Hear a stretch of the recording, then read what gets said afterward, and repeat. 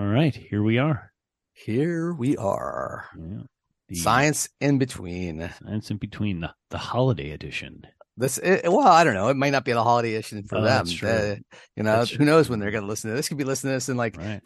2027. And they Who could be knows? listening to it in another country. Right. And it For might there not be is. no holiday there, the same as ours. We're recording this a couple days before Thanksgiving in America. America. America. And, Yeah. I'm Ollie, and that's And Scott. I'm Scott, and this is Science in Between.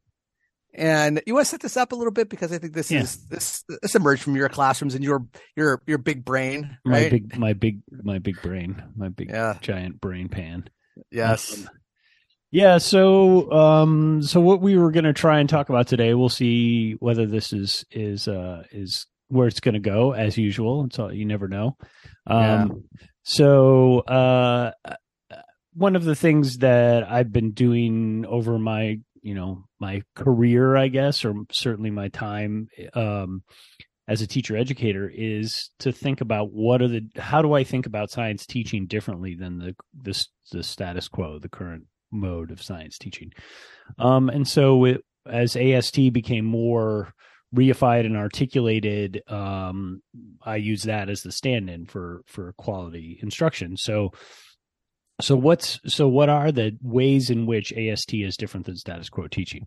So I've been building a list of those sort of contrasts or dimensions or whatever for a while. And this past week in my class, I had my students do this. So I gave them one example of a contrast between AST and status quo teaching. And then I had them in groups generate all the other ones that they could think of. And then we had sort of a whole class conversation where we listed those out and see if we had any to add. I threw a couple of mine in that they didn't have that I felt were important to get into the mix. And we ended up with a pretty exhaustive list. And there's a lot of overlap across these categories and these phrasings, but I think it's interesting. It was interesting for me to hear the way that my students talk about all this stuff, and what kind of contrast they're putting out. And so what did you seed? What did you seed the conversation with? I was just going to say. So the one that I started with, which is one that we've definitely talked about a lot on this show, and that I think we see as the foundation of all this, is the curious and judgmental. So curious is the AST side, and judgmental is the status quo side. I'm looking at the list and it's at the top of the list, but my feeling was that because this has been such a huge part of the Ted Lasso show, like that's the thing that is always, quoted from Ted Lasso is be curious, not judgmental. Yeah. I thought that was, if I was going to wager, that was the one I was going to. That was the one. You are correct. Yeah. Yes. So I win this. You get 5 points. You get an A for the day. The Scott McDonald bingo. I want it. Yes. Yeah. So we started with that, and I talked about actually one of the things, and we'll probably talk about this more as we talk about these different categories. Another thing that happened is my students were asking, well, because the idea of this was to generate a set of principles, and we're not quite there yet, but principles that guide instruction. And one of the things that they said is, well, some of these things are not principles, they're practices. And I was like, oh, that's interesting. Like, let's talk about that for a minute. What's the difference between a principle and a practice? And one of my students said, well, what I think about as the difference is that a practice is observable. It's something you can see. So it's something that you do, whereas a principle is why you do it, and it has to do with your values, what are underlying those practices. So I think that's an interesting distinction. Now, the list that we have here hasn't been categorized that way because that was sort of the end of the conversation. But I think that'll be the next step, is sort of grouping these things together and then seeing if there are values that underlie those principles. And if some of those values are named here, then we can use that language. But yeah, it's been a really interesting activity. So So before we like jump into, I just want to put a pin in this. Absolutely. This activity that like we're going to talk through and then having them categorized would be a great professional development thing to do. Sure. When we have we have this year of professional development that we're planning with some teachers and leaders around the state, but this would be, we're meeting with them face to face in the spring. Mm-hmm. This would be a great thing to do as like a culminating activity, but then not only like list these terms, but then putting them into like categories or buckets. Cause I think some of these buckets, I looked at them, you say principles versus practices. I looked at them beyond just values, but also, some of them are connected to learning and some of them are way outside of learning, right? They're about like, community, like how do we interact with one another, and what does it say? So I think there's something there too. I think, and it would be interesting to see how, because I think you give these terms to lots of people, you're going to get lots of different organizational systems, and that's the cool thing about like any sort of qualitative work, right? And that's what this essentially is, right? Is some, No, it's exactly what it is. And I think, I mean, I think I've talked a little bit about the process here, but what I've been doing with my students, this is sort of the culmination, well, almost the culmination of this string of activities through the semester. So they started with making observations in classrooms, and then they had to answer those 2 questions about those observations. So I observed this thing, right? How does it impact the community, and how does it impact the sort of notions of science? So we've got this spreadsheet with all their observations and their answers to those questions. And then we have this, and then they're going to create their categories, and they're going to go back and look at that stuff that they've done and say, oh, like, here's this thing I observed. Here's how I classified it. Now can I put the values in that we've identified, or the practices or whatever, and say that's an example of curiosity versus judgment. Yeah. So I think it's going to come full circle.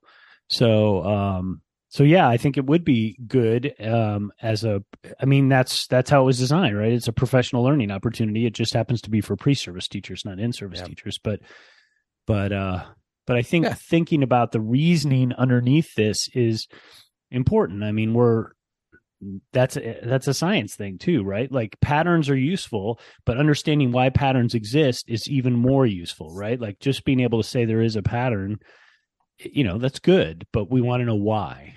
I would even go as far as say that a pattern is like a cross-cutting concept. Oh, you might even say that all of science is about patterns. There you go. Look at you. Just being a little, okay. Playful this morning. Being a little, oh, are you? Being a little Ollie this morning. Yeah. Well, that's what I bring to the show. I don't contribute much. This is what I do. You're the hype man. I am. I just come in, inject some humor, out, dance at the front of the stage, pull out a harmonica, play a little riff on it. Yeah, whatever it takes. So why don't you pick one that you think is interesting off this list to talk about? Well, I think. Can I do some groupings? Sure. I think that what I find is interesting is that, like I said about the community versus the individual, that's one of the tensions. So in, status quo, we're talking about individual learning, whereas, in AST, we're talking about community and discussions, right? We're talking about, and I think we've talked about this before, is that what we're trying to do is to bring ideas to the community, to the classroom, where we discuss these things and we try to reach some sort of consensus that's based on evidence. And so I think that tension of individual versus community, but it also kind of threads out to some of the other terms there too. It is definitely discussion versus textbook, right? We're not really talking about the big book of science here, right? That's the tension that's the, perspective in a traditional classroom. Not always, but I mean, it is really that there's this big book of science, right? And that there is these factual things that you have, that's out there, right? But, in an AST classroom, we're talking about this being discussion, evidence-based, explanation-based. And so I think I see those, and these are, I'm really talking about 3 tensions that your class outlined, but I mean, I see those things as being definitely connected. Yeah, I think they're connected, but I think also, I mean, part of the reason I think it's useful to list them separately is because I think, for example, community versus individual as a tension is actually independent of explanation versus memorization. Right. So you could have a classroom that focuses on explanation, but is also focused on individual work, right? Or seeing the class as individually oriented, right? So I do think while they're related, I mean, the point is hopefully they all are related to some degree, but the question is how do you pull them apart and see the distinctions but I agree there's a bunch in here that overlap. But I think another thing that I'm interested in thinking about, because I think you said, that these things go beyond the classroom, and I agree entirely. Yeah. But I think the second part of that is it's also why it makes them useful and important to think about in the classroom, because really what we're trying to do is establish a set of norms about the way that we talk with other people about important issues that hopefully will carry forward. Like we talk about this all the time on the show. Like we want people to be able to have a conversation about climate change where they can have a real conversation about ideas and try and understand one another and try and work towards productive understandings of these things.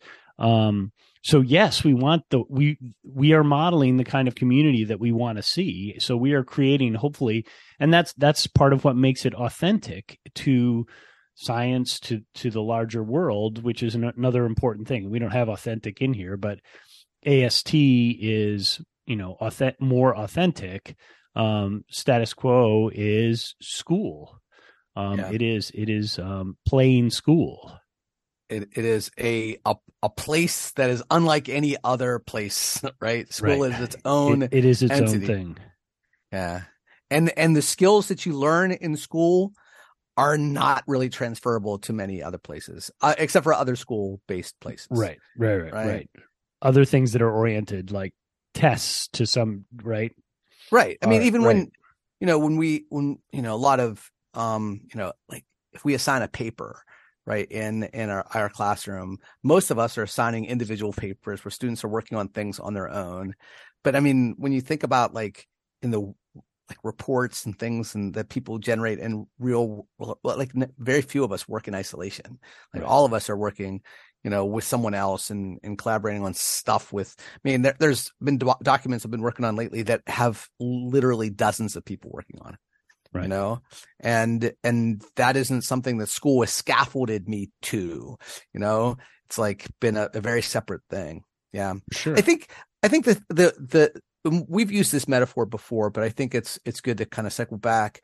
It in a way, it's the elephant, right? We're trying to describe the elephant, and we're blindfolded, and we have a bunch of people trying to like describe the elephant about like, okay, well, what is an AST classroom like, and what's the status quo like, and we're trying to like describe it based on all these different features, and those features have parallels, intentions or competing tensions or whatever, however you want to describe it.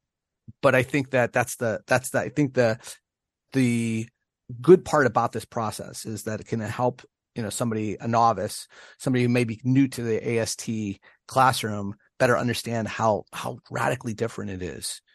Right. Yeah, it is. It is interesting. And I like, that's a good metaphor.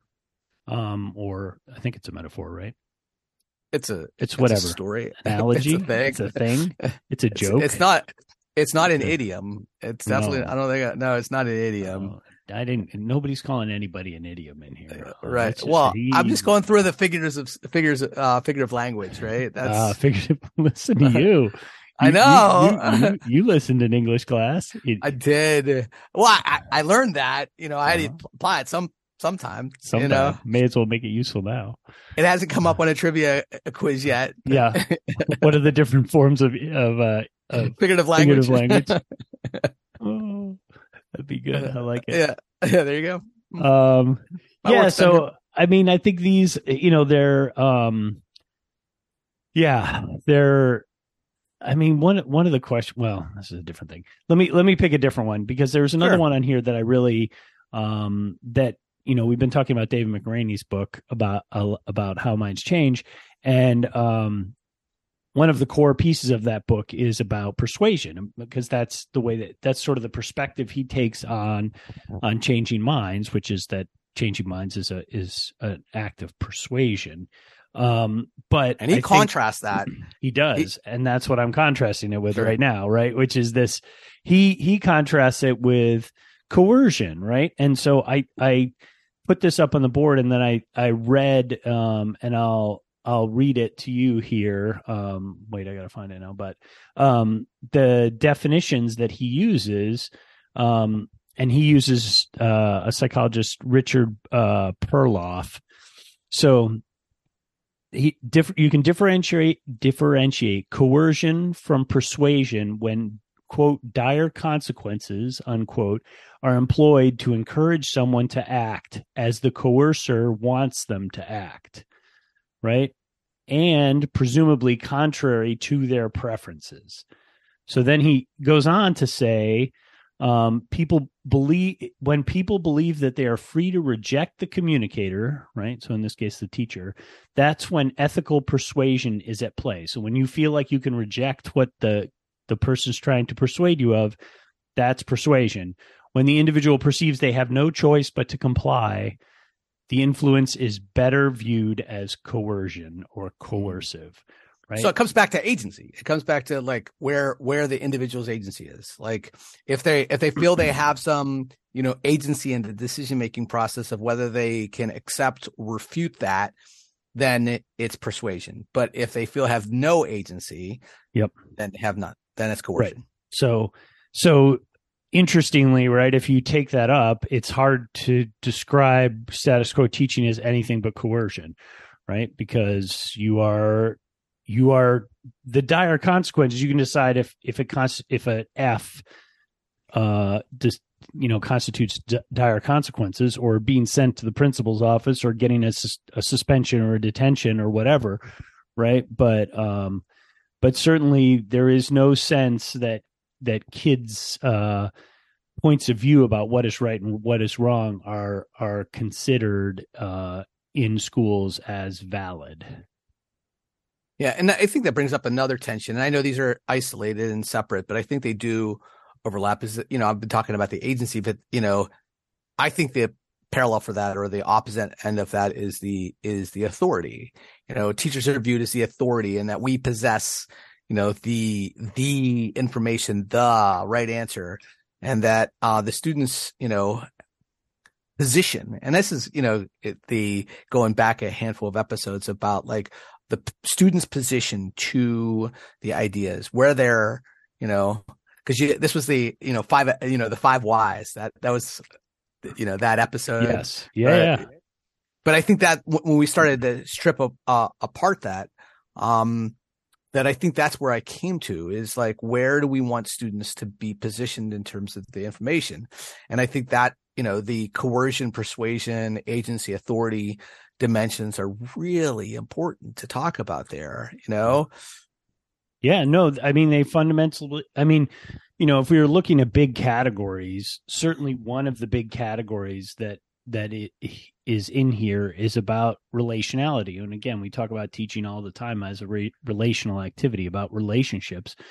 But these characterizations are, what are the nature of the relationship between the teacher and the student, right? And persuasion, coercion, agency, authority, these are directly comments on what are the relationships between the students in the classroom and the teacher in the classroom.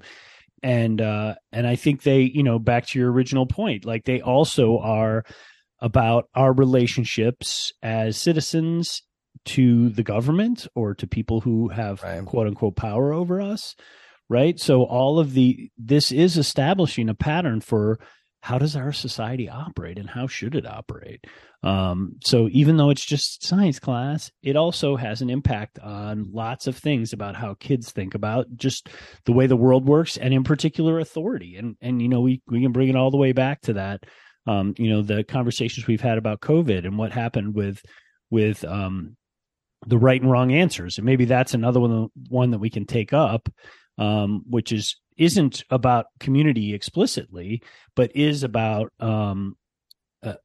what happens with authority if we view what authority says as having to be either correct or incorrect, right? So this idea that in AST, we think about improving ideas. Like, we're not trying to get to right answers. We're just trying to make your ideas more robust, more evidence-based, more well-reasoned, right? And that everything's tentative, that we're like trying to always improve it based on the evidence we collect. Yeah. You know? So you have on that side, the improving ideas side, and on the other side, in the traditional status quo, everything's right and wrong. There's no sort of gray area. There's no improvement even, because everything's just right or wrong. So if it's wrong, then you should not know it, and you should replace it with the right thing. And if it's right, then you're good. Right. So that right wrong dichotomy really, again, isn't just bad for science. It's bad for everything in terms of our interactions with authority. Yeah. And I think that kind of spills over to another tension is this. And I see these lists as being, authoritative versus democratic, or democratic versus anti-democratic. But there's this equitable tension versus hierarchical, or a power differential, because there's definitely, there is a power differential between the teacher and the student, but the classroom doesn't have to be organized in a way that information is held by the teacher and is given to the students. I think there's a different way that we can approach the classrooms to make it a more equitable space, and equitable for all, not just teacher versus student, but student versus student, right? And and all of the different ways that we can slice and dice that up is that we know that science has not been the most equitable content area for folks. Not that right. Other content areas have been more or less equitable, but we know that looking at science, science has has an issue with that. There have been people who have been told they can't be scientists, either explicitly or implicitly, right? That science isn't science isn't for you, and that's, I think, partly due to that power differential that happens in our classrooms, and specifically by the people who, we're putting in front of the classrooms. Like, you and I are, old white guys. But I think that you and I we also recognize that, we have to have students have to see themselves in the class, the people who are in front of the classroom. Right. And this is an aside, but I'm teaching a class this semester. And one of the things I start with is, why'd you become a teacher? Like, why, and we talked about this before. This was the first time that I had at least 3 people in this class said, I'm becoming a teacher because I didn't see someone like me in front of it. They wanted they're trying to increase the representation. Now, one was, they were all, people of color. And what was, Latina, the other 2 were African-American, but it was so great to hear them. So be so clear with that. I love my content area. I want to teach it, but I also want to be, someone who represents for other, boys and girls out in the world who want, they want to see this. The world is more equitable, right? That's great and inclusive, and right. And the other dimension of equity that there's the representation dimension of equity, but there's also the systemic nature of oppression issues that science has played a significant role in.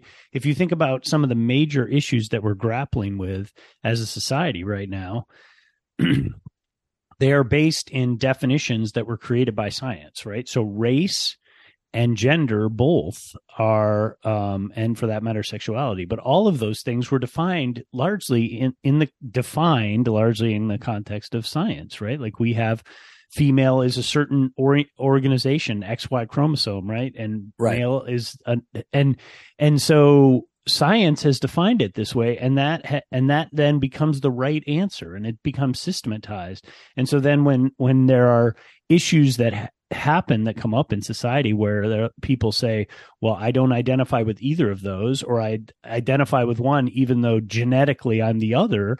Now we have people who are being told they're wrong about their own identity, right? Like you're not really who you think you are. You're this other kind of person.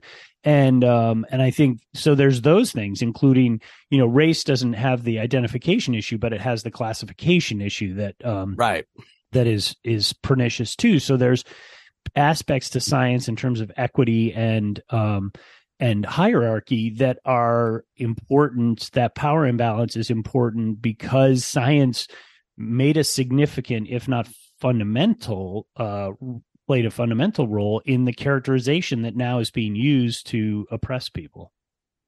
Yeah, you talk about that in terms of like classification. Like there, I think I've mentioned before. My father came from Italy, and so was born in Italy and came over when he was young. Was held back in kindergarten because he couldn't speak English. At that time there were parts of this country where my father would have been considered a person of color. Yeah, sure. Because Italians were not considered to be white.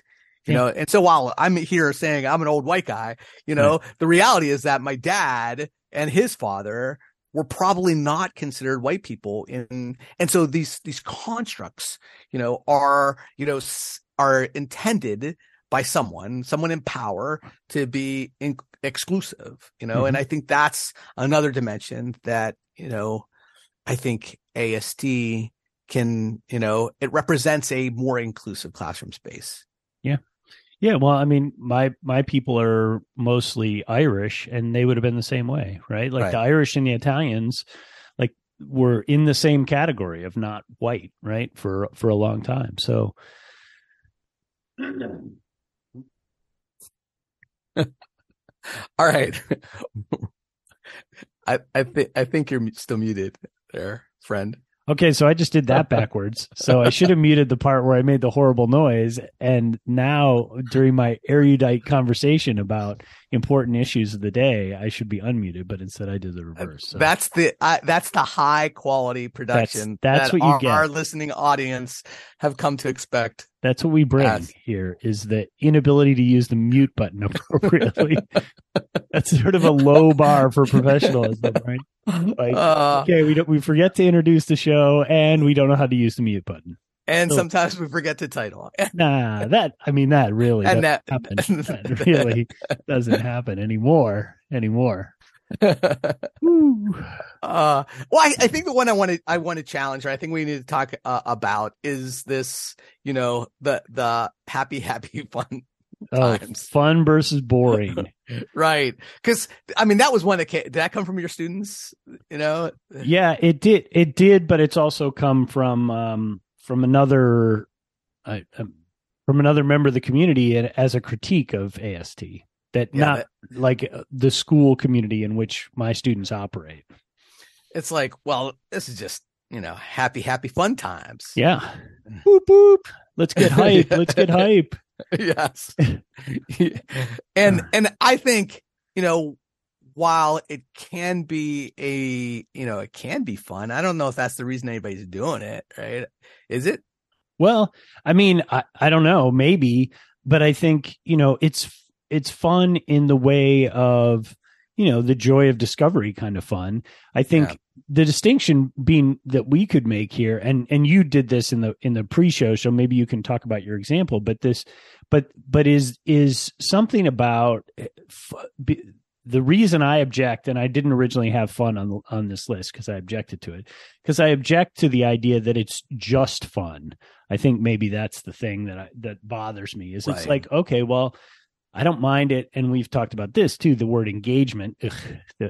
Right. But do I want kids to enjoy class and to look forward to coming and having an opportunity to talk about science ideas and improve their science ideas? Yeah, that'd be good. I'd like them to enjoy coming to class.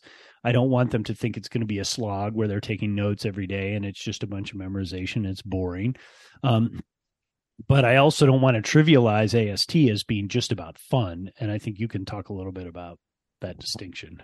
Yeah. So I in our pre-show, we're talking a little bit about these lists, and I work with a teacher, or, I go to his classroom frequently, in which it is game time. It is, and I mean that from the standpoint that this guy, he has lots of, the clickers, the flashing lights, it's almost like game show time. And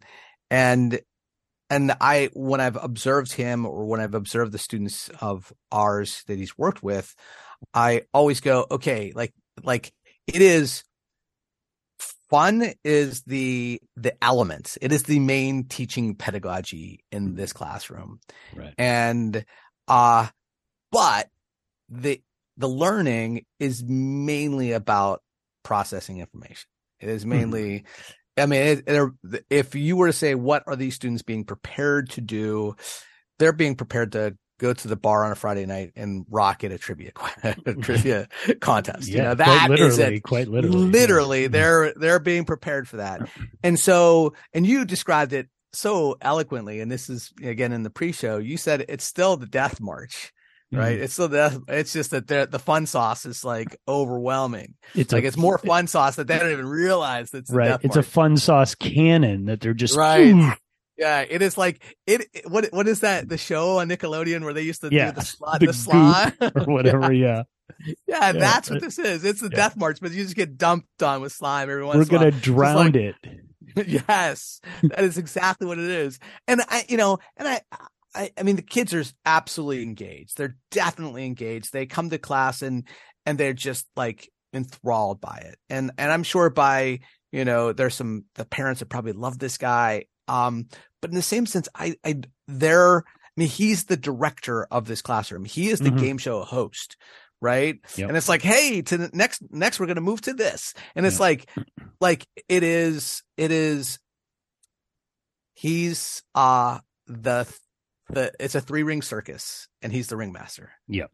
Yeah.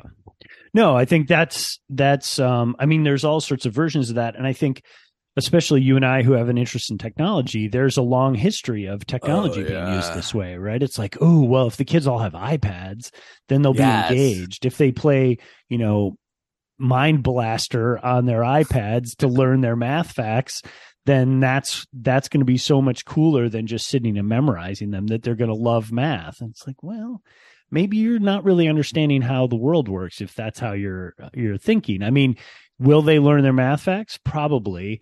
Are they gonna, but is that trivializing the fun? Like, I think part of the, I guess what I'll build on that and say that, cause when I hear fun as a critique of AST, what the folks who are critiquing it would put on the other side of that tension is rigor.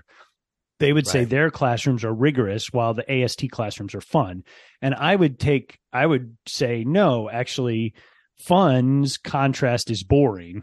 If you want to contrast rigorous, I think rigorous belongs on the AST side. And what you have is, and you just described it, trivia. It's trivial. Yeah. Like you're learning a lot of trivia. It's not rigorous science learning. There's nothing even science about it. It's really just memorization of stuff.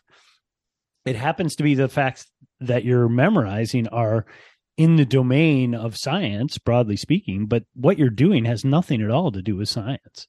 So if you want to talk about which side of this equation is rigorous science, well, AST wins hands down because they're actually engaged in explaining the natural world, which is what science is about.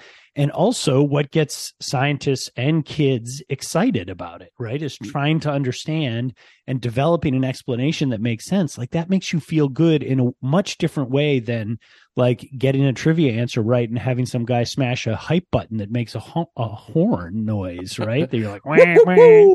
Yeah. Like, okay, yeah, I guess I got that one right.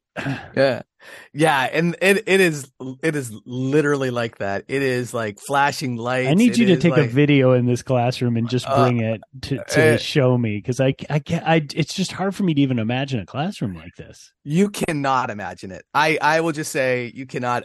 Like if you're walking down if you walk down the hall, you could literally see the lights flickering from outside. It's like Christmas. It's like a DJ's booth. Yeah, you said. Yes, right? yeah. I don't want to go too far.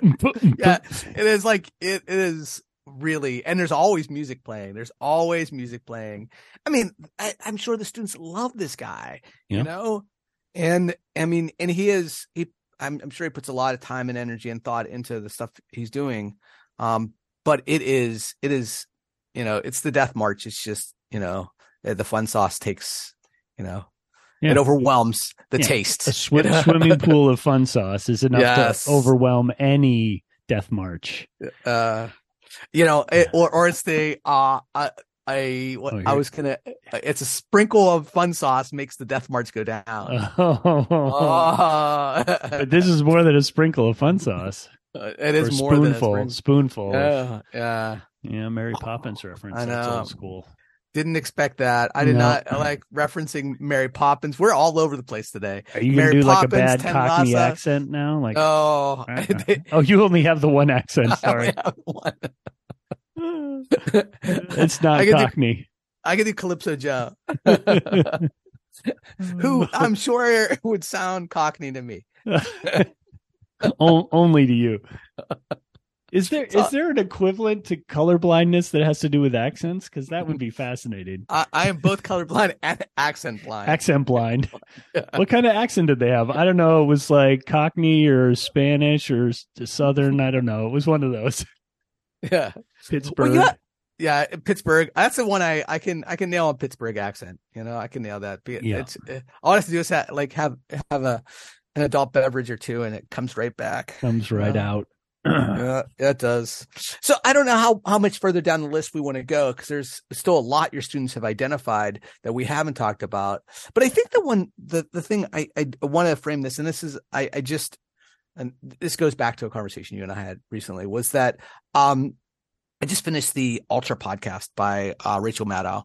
And I know some people love Rachel Maddow and other people not so much, but it is a historical perspective on a trial, an investigation of some fascists during the 1940s. And so they were really Nazis, basically, right? They were Nazis. Because it was pre-World War II. It was right. It was pre-World War II through World War II. I mean, these trials were going. The trial was in like 1944, and so it was like right in the thick of it. And I think that when you listen to that and the view they had of what they wanted the government to be, what these folks, and these were Americans. These were senators, they were congressmen, they were interacting with the German government to, you know, really overthrow the democratic process in our country and replace it with something that was more authoritarian.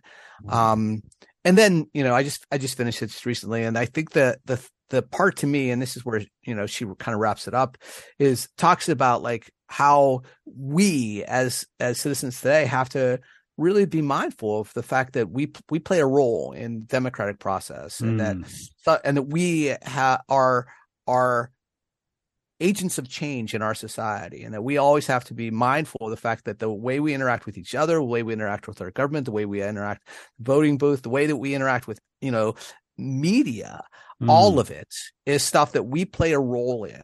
And the thing I think was missing from her conversation, but I think is like really important here, is it's also got to be playing a role in our classrooms.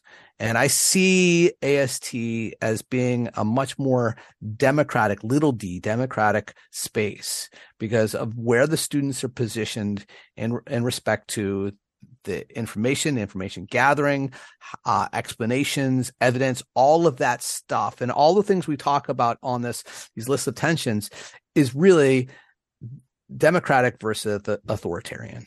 Yep. And I know that some people might bristle from that, and that, you know, to thinking about the status quo traditional classroom as being an authoritarian space, but I think we could probably make a pretty good case for it. You know, I think the case makes itself. I mean, right. Yeah, right. And I don't think any teacher would go, well, I'm not like a dictator in my classroom. Well, some may say that that's what they want to be. Right. Right. But I think that, you know, anybody in that, with that power differential that sees himself as like going, you know what, I'm okay with that being a dictator because of blah, blah, blah. I think pretty much the argument these other folks were having in this Ultra podcast, is that they felt that they were better positioned to make decisions for our society than the everyday person. Yeah. Well, this is always the way that dictators position themselves, right? As the philosopher king, the person who knows and understands the world better and therefore can make a better world. Yeah, I think I agree. I think it's hard to imagine there's a right-wrong perspective in schools that is fundamental to authoritarianism. Like, gray space is not part of the way that authoritarian systems work, right? It's not like, oh yeah, let's have a conversation because there's things to negotiate or discuss here. It's like, I have the right answer. If you have the same answer as me, then you're right. If you have the different answer to me, then you're wrong. It's not a conversation. So I agree. I think those things are tied together, and it's got the other attributes of authoritarian systems in that there's punishments, right? And whether you want to see those things as punishments or not, bad grades are punishments. And people would say, well, yeah, but good grades are rewards. Well, there's a whole book about rewards as punishments. If you want to, Alfie Kohn wrote a really nice book about it. So if you want to understand that the difference between punishment and reward is just directionality, it has nothing to do with whether it's coercive or not. So yeah, I think it's what other podcast would have Ted Lasso, Mary Poppins, and Alfie Kohn? Yeah. Like what other podcast? It's hard to, and in a conversation about authoritarianism versus democratic schooling, like yeah. Oh, you know who I'm going to throw in there? Our friend of the show, John Dewey, king of democratic schooling. Come on, how do you not throw John Dewey in there? Well, I mean, I'm just name dropping him now. I'm not really talking about it, but it didn't come up in conversation. No, you know? No, I'm just. I guess he did. You just kind of inserted him, John Dewey. My friend John and I were the other day just hanging out with John Dewey. I was reading some of his work and noticed he talks about this democracy thing. I guess it's a thing. It's a thing. It apparently was a thing. But so if we're gonna I use the term scaffold. If we're going to try to prepare students to enter in society, right, and we want that to be a democratic society, then don't we have to prepare them for that by, making our classroom space a more democratic space? I don't know. That's just me, and that's. I don't think it is just you, but I think, I think, but I do think. Pushing this to this level, I think, is an interesting. It would be interesting to see how this would go over with folks who have not had a lot of experience with AST, right? Yeah, or even folks who do and think it's the fun versus the rigorous, because I think if you tell people that they're fascists, they tend not to like that, especially if they live in a democratic society and they think of themselves as, living there and being pro-democracy, and then you say, yeah, but your whole system is actually coercive and fascist, or at least authoritarian. It's like, well, I don't know about that. I like I'm a nice person. You don't have to drag me like that. But I think the importance here to understand is that this isn't about individual teachers, right? This is a systemic problem. Like, this is, teachers in schools, generally speaking, don't get to say, I don't want to give grades. I just want to have a classroom community that is focused on learning science. I don't want to evaluate my students. I want this to be just as it would be in a civil society. Like, you don't pass out grades in a conversation with your friends. Like, oh yeah, good idea, Ollie. Thanks for contributing that. You get an A for today's dinner. Yes, shared. Yeah, exactly. So I think. It is interesting that we've set up this coercive system and don't necessarily even recognize it as one, or definitely don't, and certainly don't recognize it as authoritarian, as in contrast to democratic. Like, there are definitely people who they would be scared by that, right? That or at least offended that you would be indicating that their approach or that their system of preparing students but that's the thing, right? That's the really, okay, if we're really doing I haven't listened to the whole Rachel Maddow, so I don't know, but what are our schools preparing students to be when they leave school? Well, we're preparing them to be accepting of authoritarian contexts, right? To say, yes, authority is always right and I am always wrong. And if I behave in a way that is contrary to that authority, I will be sanctioned or punished. Wow. Happy days. I think enjoy your holiday. We need to go into Joy's like now. Yeah, because we just stuck the landing there, but not in the best possible way. Like, it's like you just ripped out my heart right there. Just threw it on the floor and stepped on it. It's like, ouch.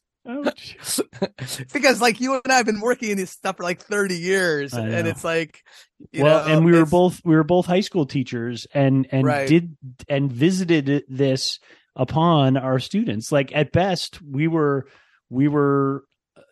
Hopefully we were better than average, in terms of our recognition of the relational and agentic nature of the kind of teaching that we wanted to do.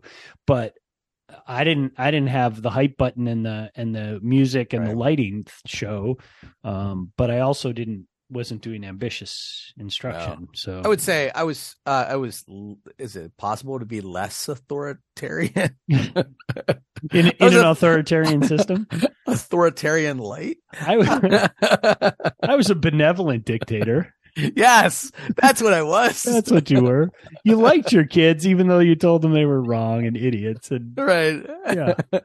Oh yeah. That's it. Ollie, the benevolent dictator. I think that's what my kids call me. Yeah, I think you should get a T-shirt. Yes. Oh, wow. That just stomped on my heart just a little bit more. A little bit more. All right, Joyce. Woo. Joyce. Joyce. You want to go first? Well, I have a simple one. It's I'm a simple man, Jenny. It is, the holiday season is upon us, and there's so many really good foods from this time of the year. But I will say that there's something a food that someone just alerted us to last year that we're like on a hunt for right now. There's a cookie company called Stouffer's. I don't even know, maybe it's Stouffer's. Yeah, and so they make animal crackers and other things. But this time of the year, they bring out stars. Oh, I don't know what this is. Okay, so they're little stars. I think they're like graham cracker stars. They're really, really thin, but they are covered with either milk chocolate, because they have a milk chocolate version that comes in a red box, or a dark chocolate version, which comes in a green box. And they have little nonpareils on top. And they are delightful. Yes, they are like a little bite of holiday right in your mouth. Wow, look at that. Well, thank you for that.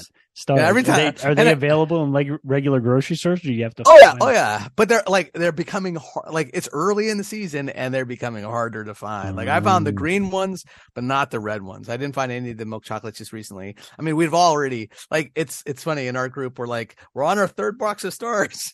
Like, and there's some friends of ours that are up to their 7th box of stars for this holiday season, because it's just like they're just so addictive. Wow. All right. Well, that's good to know.